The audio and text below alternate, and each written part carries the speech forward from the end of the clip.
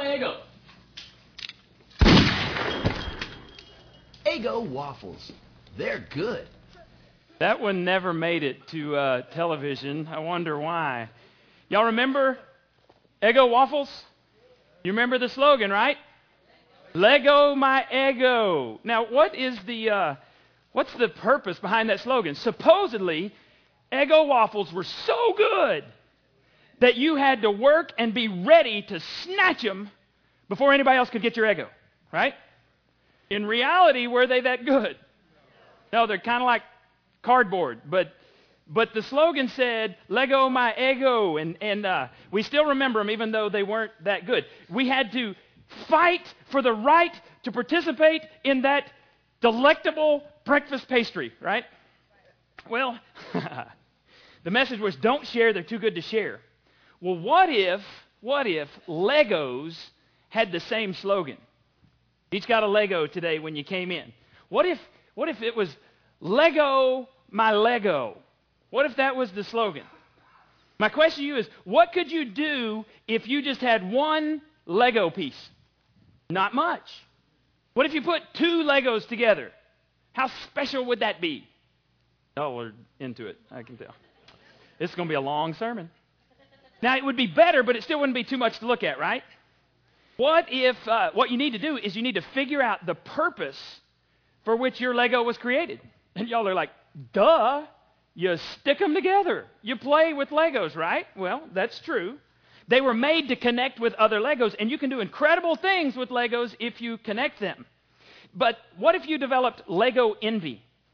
What if you decided that the Lego you hold in your hand is so special and you didn't want anybody else to experience your Lego? And come hell or high water, you are not sharing your Lego with anybody. How effective would your Lego be? Would your Lego ever experience the purpose for which it was created? No. Y'all are like, get on with it. What if you decided that you were going to ignore your Lego or throw your Lego over in the corner? How stupid would that be? Really stupid. Now, the Lego you hold in your hand, it cost you nothing. Didn't cost the church very much, but it cost you nothing. It was a gift. And what you do with that Lego is your choice. You can choose to share it with someone, and it can be part of a Lego masterpiece. Or you can hold on to it, hide it, throw it away, and forget about it. But if you do, you will never experience the joy of participating in something bigger than just your single Lego. You will never know the possibilities of your Lego. It is only in letting go of your Lego that you'll experience something magnificent. Now, I want you to check out, I've got some pictures of some Lego stuff today. Let's run through these. My monitor isn't working. Go ahead and do the first one, Danielle. That is the largest Lego airplane. Well over 9 feet long. Everything's Legos that you see there. And it took like 2 years of professional Lego builders. I didn't know they existed. Professional Lego builders to put this thing together. Next one. The Mona Lisa. Can you say that dude has way too much time on his hands?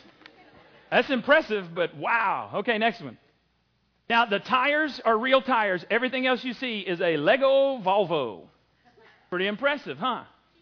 Cheaper. Well, I guess. Now, this is what I really want to get to. This is a Lego church. Let me give you some facts about this Lego church. 75,000 pieces. You can go ahead and scroll the next one, Danielle. 75,000 pieces. It's about 7 feet by 5.5 feet. 1,372 Lego people can attend this church. There's a pipe organ. You see the pipe organ back there? There are 3,976 windows in this one. You can just stick on that one there, Danielle. It features an elaborate pipe organ, a balcony, stairs to the balcony, a narthex. What's a narthex? We don't even have one here. Anyway. Restrooms, coat rooms, several mosaics, a baptistry, an altar, a crucifix, and a pulpit. Now, this thing took 2 years just to plan. That's pretty impressive, isn't it? Well, if you got 2 years to build a Lego church. Who knew that one little Lego could be so magnificent if it were in the hands of either the inventor or an artist who had the vision to see what the possibilities were? Now, according to the Bible, every person has a Lego. You didn't know that, did you? But in the Bible, it's called something different. This is on your listening guide. In the Bible, it says that every person, every believer has a spiritual gift. Now, you have natural talents and abilities that were given to you at the time of your birth, at the time of your conception. The genetic combination of your parents gave you certain abilities or built-in features and maybe lack of abilities. Blame your parents for that one. But thanks, Mom. If you're in God's family, then you have at least one spiritual gift given to you at the time of your rebirth. Remember, if you ever read John chapter 3, Nicodemus comes to Jesus at night and he says, how can I have eternal life? And he says, you must be born again. He said, can I enter my mother's womb a second time? And he said, no, I'm not talking a physical rebirth, a spiritual rebirth. So at the time of your spiritual rebirth, the Bible says you are given at least one spiritual gift. You're given a Leggo. When you ask God to be the forgiver of your sin and the leader of your life, not only were you adopted into God's family, but the Bible tells us that God's Holy Spirit comes to take up residence in your body, in your life. And as a housewarming gift, the Holy Spirit brings you at least one spiritual gift specifically chosen for you by your Heavenly Father.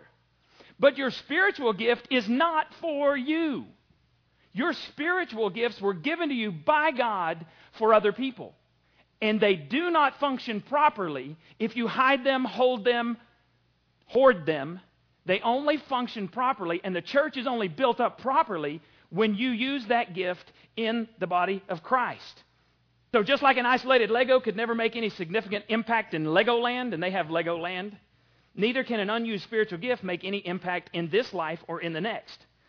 Now, our Lego masterpiece, those pieces that you hold, is supposed to look like this. Y'all see that? That's pretty sweet. They didn't have this trash when I was a kid. Now, here's what our Lego masterpiece looks like in reality, without your pieces. Now, I told Caleb, I said, hey, dude, just start putting stuff together. Now, he put it together better than I would have because he's really proficient at this stuff. But what I did was I took the number of pieces that are in the box, and I took out of that box the number of pieces that corresponds to the amount of people who usually serve in an average church. 20% of the people generally do 80% of the work in any church. So this is 20% of our Lego masterpiece, and I'm afraid that this is what most churches look like, or worse, because not enough people are using the gift that God gave them. Which would you rather have, this one or this one? The box. Actually, you have 3 choices of what you can do. They didn't have that when I was a kid. But the reason it doesn't happen, the reason many churches look like this or worse, because a lot of believers act like spoiled brats. So many families. They think the church is for them and about them. Say that again. They think the church is for them and about them. Nothing could be further from the truth. The church is not for you if you're a believer. The church is you. The church isn't this building. We got our sign put up out there. Woohoo! But the sign represents where the body of Christ meets. If we someday move out of this building, that doesn't mean New Life has ceased to exist. New Life is wherever people meet together. New Life meets at my house on Sunday nights in small groups. New Life meets at Wes's house. New Life meets at the McQuistion's house in small groups. Wherever the body of Christ gathers together, that's where New Life is. We're grateful for the building. We've been praising God for a year for this building. We praise God for our sign. Yay! But that's not the church.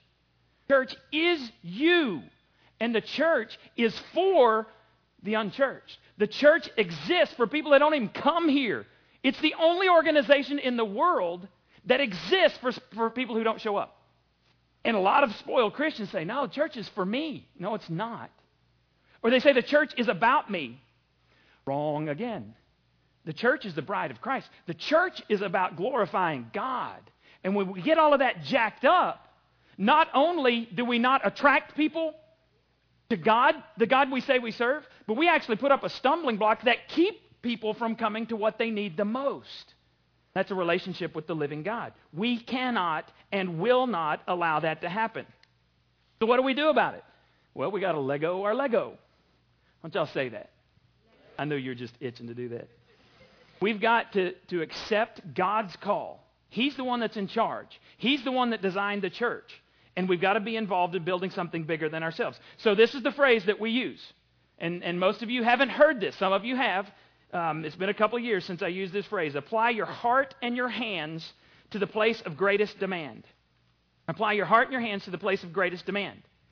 See, someone who is going to be a strategic server, someone who is going to Lego their Lego asks, where is the critical need in this church? Not random needs, not pet peeves, or not pet projects. Where is the critical need? And I'm going to show you in a minute why that's so important. God has a unique thumbprint for any church. In case you haven't noticed, this is not your grandfather's church. It's certainly not your dad's, definitely not my dad's. 2 weeks ago, he's sitting back there in the crying baby's room because all that racket that was going on out here. I said, Dad, why do you not like my church? He said, I like the church. I don't like the racket. I'm like, okay, Dad, you just don't get it. This is not my dad's church, but this is also not the church that you last attended. We have made some strategic choices about the type of church that we're going to be. And we are never going to be the church that offers the most activities. That's not even in our plans. We don't give a rip about how many activities people have going on. We would rather do 2 or 3 things well than do 15 things half-cocked. We do not want to be mediocre. And I think a lot of churches get caught up in mediocre. We're not going to do, if we look just like the church down the road, one of us is not necessary. So we've made a strategic decision that we're going to do Sunday mornings. We're going to put most of our attention on Sunday morning. Most of our cash goes into Sunday morning type stuff. We're going to do small groups in homes because we believe that you cannot do church by yourself and grow the way God wants you to grow. You look at the life of Jesus. Jesus had a small group. He lived with them for 3 years. We're not going to go that far. We'd kill each other. But we're going to come together because you cannot. And a lot of people will use this excuse. Well, my relationship with God is private. Look at Jesus Christ. He lived his life out loud publicly. And when you're going to grow spiritually is when you take what is private and you get together with a group of people that you can trust, bring it out into public. When you do that, amazing things happen. I can't tell you all the stuff that's happened in my small group through the years. People have talked about struggling with anger and alcohol and the struggling with divorce. And when they open up and others around them come around them and pray for them, amazing things happen. And it's just like the Bible says. If you confess your sins to one another and pray for one another, then you're healed. You want to know why most people aren't healed that go to churches? They have never shared with another human being their deepest, darkest secrets. And see, we put on these masks and we pretend we got it all together when we go to church. That's not what church was designed for. Church was designed that you come before a holy God who knows everything about you anyway. You find some other people that are pursuing God like you're pursuing God. You open up your life to them. God builds you together, knits your hearts together. Then you're healed as you share the truth of who you are and quit playing games. That's church. And that's what I've given my life to build. I'm not interested in this other crap. I'm not interested in politics in the church. I'm not interested in which deacon has the most money. We don't even have deacons. I was talking to a member of my family last night. He said, I don't like church anymore because I was a deacon and I saw all the politics. I crushed him. That I was used by some guys that had a lot of money to try to get at the pastor. And he said, I didn't even know it until they pulled it over on me. I'll go, but I'm never again going to fellowship. That makes me want to kick somebody's rear. That is not the church that Jesus Christ gave his blood for. Everything we do for a purpose. And here it is, real simple. This is what our church is about. We want to reach people who are far from God, help them connect with God and other people. So everything we do, if it accomplishes that purpose, woohoo, we do it. If there's some point where a ministry quits doing that, we will either revise it or reject it. Because when a horse is dead, probably get off. I've been in churches. We were talking about the churches we've been in and the dead horse ministries that people are still trying to ride. And they look stupid doing it. Like, is that thing still working? Of course it is. We just need to put a flower on it. It's dead. Stinks. You ever been into a ministry that stinks? And I'm not talking physically, but spiritually. You walk in, you go, dang, something missing here, and I think it's Jesus. Holy Spirit's left a lot of ministries and people don't know. That's the saddest thing in the world. So I got to Lego my Lego. And really, here it is. I got to Lego my ego.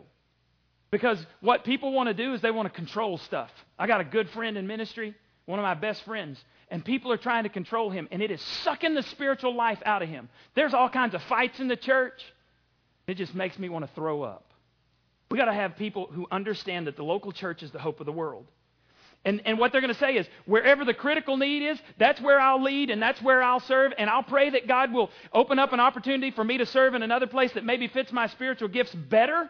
But I'm not going to sit on my rear and do nothing. One thing I won't do is do nothing, because what we're doing matters too much. I have a dream of this place being filled with hundreds of strategic servers. People who say, I love this place, and I want people to know about this place, and I'll do whatever it takes to make this place better. I'll apply my heart and my hands to the place of greatest demand, but I will not sit on my butt and do nothing while people are going to hell. Fired up. And the other thing strategic servers do is they don't sit around and say, I'm not gifted in that area. Because look at Ecclesiastes 11:4. If you wait for perfect conditions, you will never let go of your Leggo. You'll never get anything done. Now, in the Bible, there's this book called Acts. In the New Testament, Matthew, Mark, Luke, John, Acts, the 5th book of the New Testament. And it's the story of what happened after Jesus left the earth.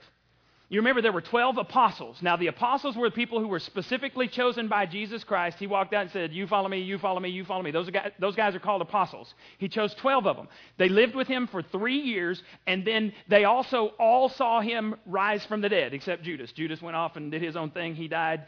He didn't get to hang out with Jesus after he came back. So in order to be an apostle, you had to have been chosen by Jesus, been taught by Jesus, and seen Jesus alive. So there were 12 of those dudes. And Jesus was crucified, he comes back to life, and he appears to all these different people over a period of 40 days. Sometimes it's just one group of the apostles, sometimes it's bigger groups. At the end, if you look in 1 Corinthians 15, it says that at one point, the resurrected Jesus Christ appeared to 500 people at the same time. This was not group hallucination. That was impossible for 500 people to have the same hallucination. So Jesus appears to 500 people, and then at some point, he gives them some final instructions, and then he leaves. He goes back to heaven. And these apostles are sitting around there going, what's next? And the book of Acts tells us what's next. Tells us about these guys and what they did. And you got to understand that there was no organization for the local church at that time. All they knew to tell the hundreds of people who were coming and following Jesus was, here's what Jesus did. We saw it for 3 years. Here's what Jesus said. They didn't even have the New Testament then. It wasn't written down when they started the church after Jesus left.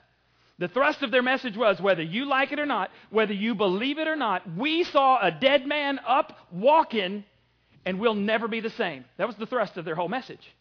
Acts is about the beginning of the church, and then we get to chapter 6 of Acts, and we have the first church problem.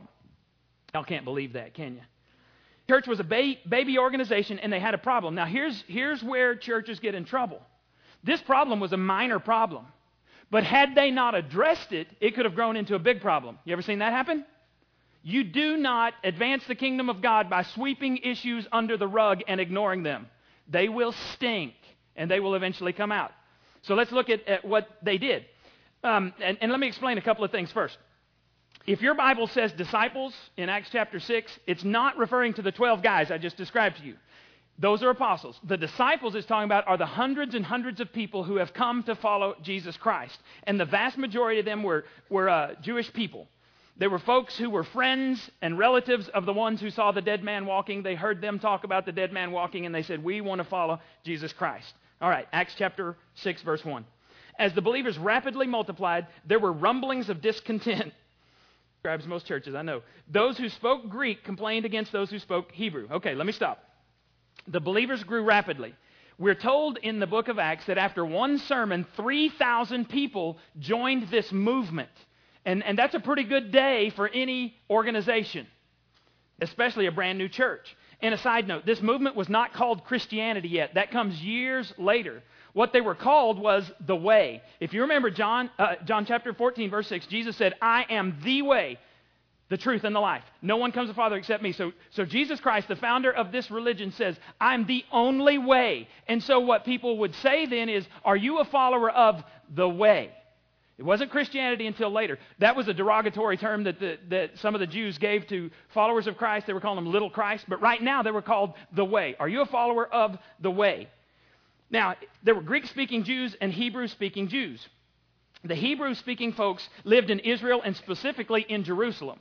The Greek-speaking Jews lived all over the known world, and they worked in Greek cultures. They spoke Greek, and so they were more Greek than they were Jew. It would be like an English-speaking Jew living in America compared to a Hebrew-speaking Jew living in Jerusalem, in Israel. All right? So it's going to be quite the difference because of the culture in which they live. Now, what happens is when the Passover would come, Passover was a national Jewish feast, and it goes all the way back to the time of Big Mo. You remember when Moses led the children of Israel out of Egypt? They had the Passover, and they would celebrate this every year. So the big celebration was everybody would come to Jerusalem. If you were a Jew, that was your duty, was to go to Jerusalem, celebrate the Passover. The incredible thing, though, is that Jesus Christ, when he was sacrificed, the moment he died is the exact moment that the priest in the temple inside Jerusalem was sacrificing the lamb, the Passover lamb. At the exact moment. God's a God of details. Jesus Christ is hanging outside. He's a condemned criminal for something he didn't do. He dies at the time that the Passover lamb was slain. And so you got all of these people here celebrating the Passover, and then they hear about Jesus. And all these Greek people get caught up in the fervor of the way. I need to know more about the way. I want to follow the way. I want to become a part of the way. And so they stay in Jerusalem so they can learn as much about the way as they can. And, it's that whole type of deal that my mother-in-law saw him, and my mother-in-law never lies, so I believe in him because my mother-in-law, that type of deal. That's what was going on. Now, some of you are going, mother-in-laws never lie. Now, you have these two groups, Hebrew-speaking Jews and Greek-speaking Jews, living together, sharing meals together, sharing their money, doing life together. Thousands of them were commingling together, and then this problem arises. Back to verse 1. As the believers rapidly multiplied, there were rumblings of discontent. Those who spoke Greek complained against those who spoke Hebrew, saying that their widows were being discriminated against in the daily distribution of food. Apparently, as they all lived together, they would congregate, and the widows who couldn't take care of themselves, because in this society, if you're a woman and you had no male relatives, you had no rights whatsoever. You couldn't get a job. You couldn't provide for yourself. And so these widows were getting together, and the people would distribute food to them. So the out-of-town widows were being overlooked. And so some of the Greeks are coming up and they're going, hey, dudes, we love your sermons. Your sermons are great. But you're discriminating against our widows. And not only that, your widows are getting preferential treatment over our widows. And so you got these guys with no written instructions. They go, what do we do? Verse 2. So the 12 called a meeting of all the believers. We apostles should spend our time preaching and teaching the word of God, not administering a food program. They said, and now look around among yourselves, brothers, and select 7 men who are well respected and full of the Holy Spirit and wisdom. We will put them in charge of the business. Then we can spend our time in prayer and preaching and teaching the word. The leader said, we know there's a legitimate problem. We don't want to ignore that problem, but we're not the ones to do it. They didn't say, we need some volunteers and we're not leaving the room till we get them. Let's see some hands. No, that's what a committee on committees does. We don't have committees around here. We have ministries. We empower people to do what God has called them to do. So they said, we're not going to do that. No, they said, go pick the finest men you know, the ones who are full of wisdom, faith, and the Holy Spirit, and set them to the task. These were the very first deacons in the church. And unfortunately, that is not what I think of when I think of deacons. I know some godly deacons, but they are the exception to the rule, not the rule. They said, find the most Christ-like men you can, and then get them to serve the tables. They said, we can't stop doing what we've been called to do. We'll be off mission. Our Legos were designed to go in this spot. Someone else's Legos are designed to go in that spot. We need more hands and more hearts, more Legos fulfilling the mission that they were created for. And together we can stay on mission and reach some more people who are far from God if everybody will do what they can. Everybody must Lego their Lego. Verse 5. This idea pleased the whole group, and they chose the following. Stephen, a man full of faith in the Holy Spirit. Philip, Prochorus, Nicanor, Timon, Parmenas, and Nicholas of Antioch, a Gentile convert to the Jewish faith who had now become a Christian. These 7 were presented to the apostles, who prayed for them as they laid their hands on them. The very first deacon mentioned is Stephen. He later becomes a very famous man in the Bible. He began his service in the kingdom of God as a waiter. The Bible tells us that this idea of picking Greek-speaking dudes to take care of the Greek-speaking widows pleased everybody. And if you're a logical thinker, you would think the next phrase then would say, And so the widows were fed. Not what the Bible says. Verse 7. And so the word of God continued to spread. The number of disciples in Jerusalem grew larger and larger, and a great number of priests accepted the faith. The word of God spread because some godly men served those. They waited on tables, and the word of God spread. What does feeding widows have to do with the word of God? As there was a critical need in the very first church, a group of individuals said, I'll meet that need. And when they met the critical need, the blessings of God poured out on that church. The word of God spread. The number of disciples grew rapidly. So when someone met a critical need, it advanced the mission of the whole church. When this very specific need was met, it was like pouring gas on the flames of this movement called the Way. It became like a wildfire. Meeting this critical need actually sped up the spread of the Way of the church. And then, don't miss this, the last phrase there. And a great number, can you put that back up there, Danielle? And a great number of priests accepted the faith. Priests? The ones behind the crucifixion of Jesus? The arch enemies of the Way? Many of them left their jobs to follow the Way. This was huge in this society. And it all started with a group of folks saying, I'll meet that need. I'll do what you ask me to do. Whether I think I'm gifted in that area or not, I'll do it because I believe in the mission that you're telling us about. And it goes all the way back to the beginning of the church. We can experience explosive growth at New Life, but it won't be because of a sermon. You ask folks what they remember about the first time they come to church, nobody ever remembers the sermon. I'm okay with that. You know what they remember? Got some friends. You ask them what they remember. They say, when I came in, you accepted me. People acted like they were glad I was there, and I've never had that in a church before. There are parents here today that have said, the reason we came to your church is because you had something for our children at the same time as church. They said, we've wrestled our kids. We don't want to kill our kids at church. Dan and Ann were some of those. Mark and Holly told me that. It just makes sense that we would have a place for children to go, and we would drive. We don't do babysitting. People who are strategic servers recognize we don't do babysitting around here. Back there in children's church, we are driving down a stake, an anchor in a kid's heart from which they will never recover, because we're going to tell them about the love of Christ, that He has a design and a purpose and a plan for their lives. They are not accidents, regardless of whether their parents were married or not. There's no such thing as an illegitimate child. There's illegitimate relationships, but not illegitimate children, and we want them to hear about the love of Christ so that no matter what their background, how much money they have, education, lack of money, no matter what, God designed them for a purpose. And when they fit inside of God's purpose, it fills them with meaning in life. There's a reason to get up in the morning. And so they're never going to recover from that. Why will my wife give 3 Sundays a month? Because she would much rather be in here. She gives 3 Sundays every month back there because people matter to God. Little people matter to God. Why did we even start this church when we didn't have anything? We didn't know what we were doing. We made so many mistakes. I could write a book on how not to start a church. I could write a book on how not to build a church or remodel a church. I got lots of how not to's. We did this because we think all people matter to God. We don't care what your skin color is. We don't care whether you work or don't work, or we don't care. We believe you matter to God. We believe there needs to be some place in Palestine that proclaims it no matter what anybody else says. People matter to God. Why do I drag my children up here at 9 a.m. on a Sunday morning? Ask little Jamie whether he gets over here earlier on a Sunday he's preaching or a Sunday I'm preaching. Which one is it? Yeah. He told me after he preached the first time, he goes, man, there's a lot that goes into that. I don't go to sleep on Saturday nights like this and say, oh, dear God, please show me something. It doesn't work by osmosis.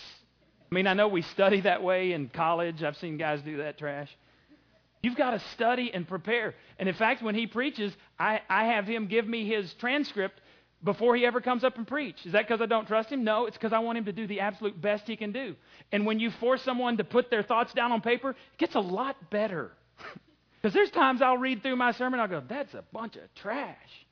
I'll go back and I spend hours trying to figure out what God wants me to tell you. I believe you are worth it. Believes that people are worth it. We need greeters. We need everybody to realize there is no insignificant job. How important were the parking lot people last Sunday? How many of you here were last Sunday? What was the parking lot like last Sunday?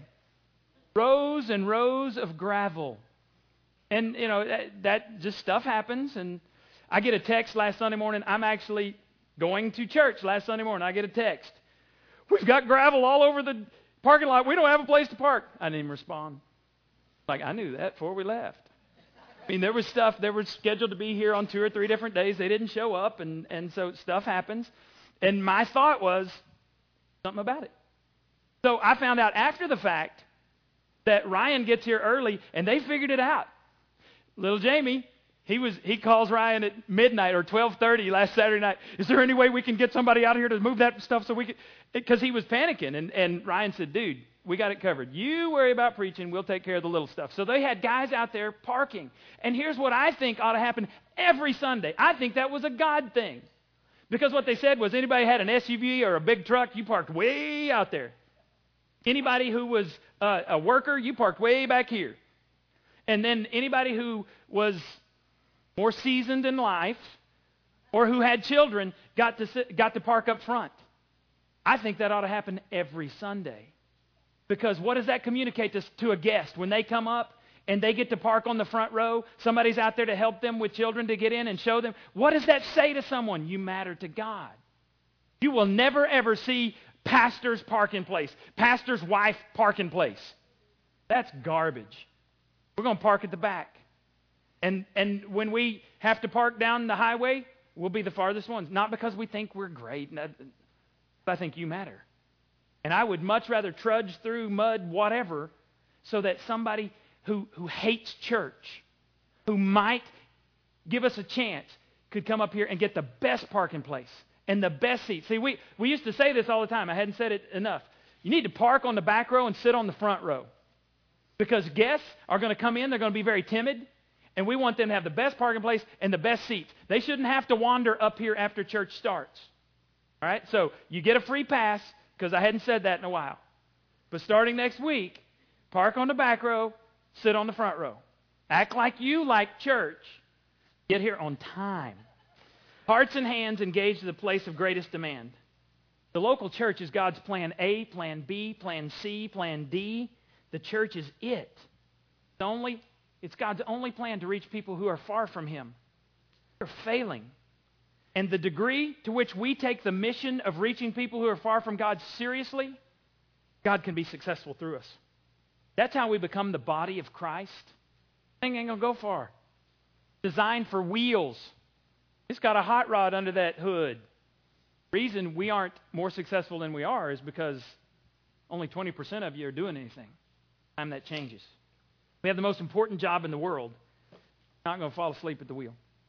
The mission begins in the parking lot. We need greeters. We need hospitality folks.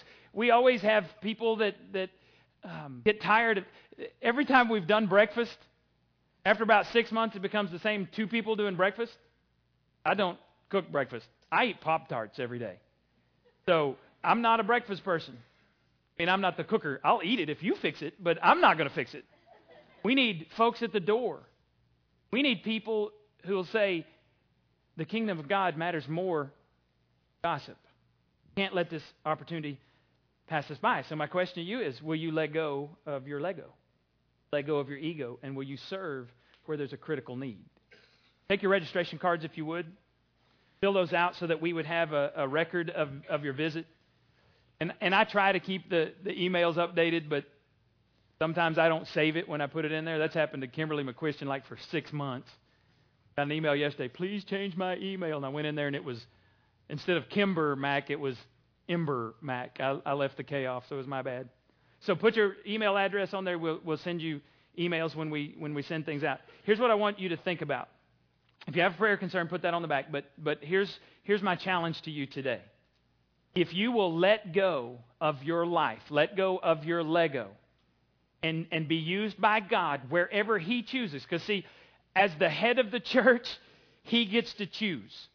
If you're willing to let go, then just write that on the back of your card. I will let go. And let me just tell you this. You're going to serve We need you to serve under folks that are in ministries. You may have a better idea, but don't go busting in there your first time and tell everybody how stupid they are and that you're God's gift to children's ministry and that you know how to do it better than them. We've got people back there that have been working in children's ministry 20 or 30 years. Some of the best I've ever seen. Careful. Go back and serve, and then if you have ideas, sure, God speaks through all of us. But you say, I'll apply my heart, my hands to the place of greatest demand. I will let go, and I'll serve. Wherever you need me, I'll serve.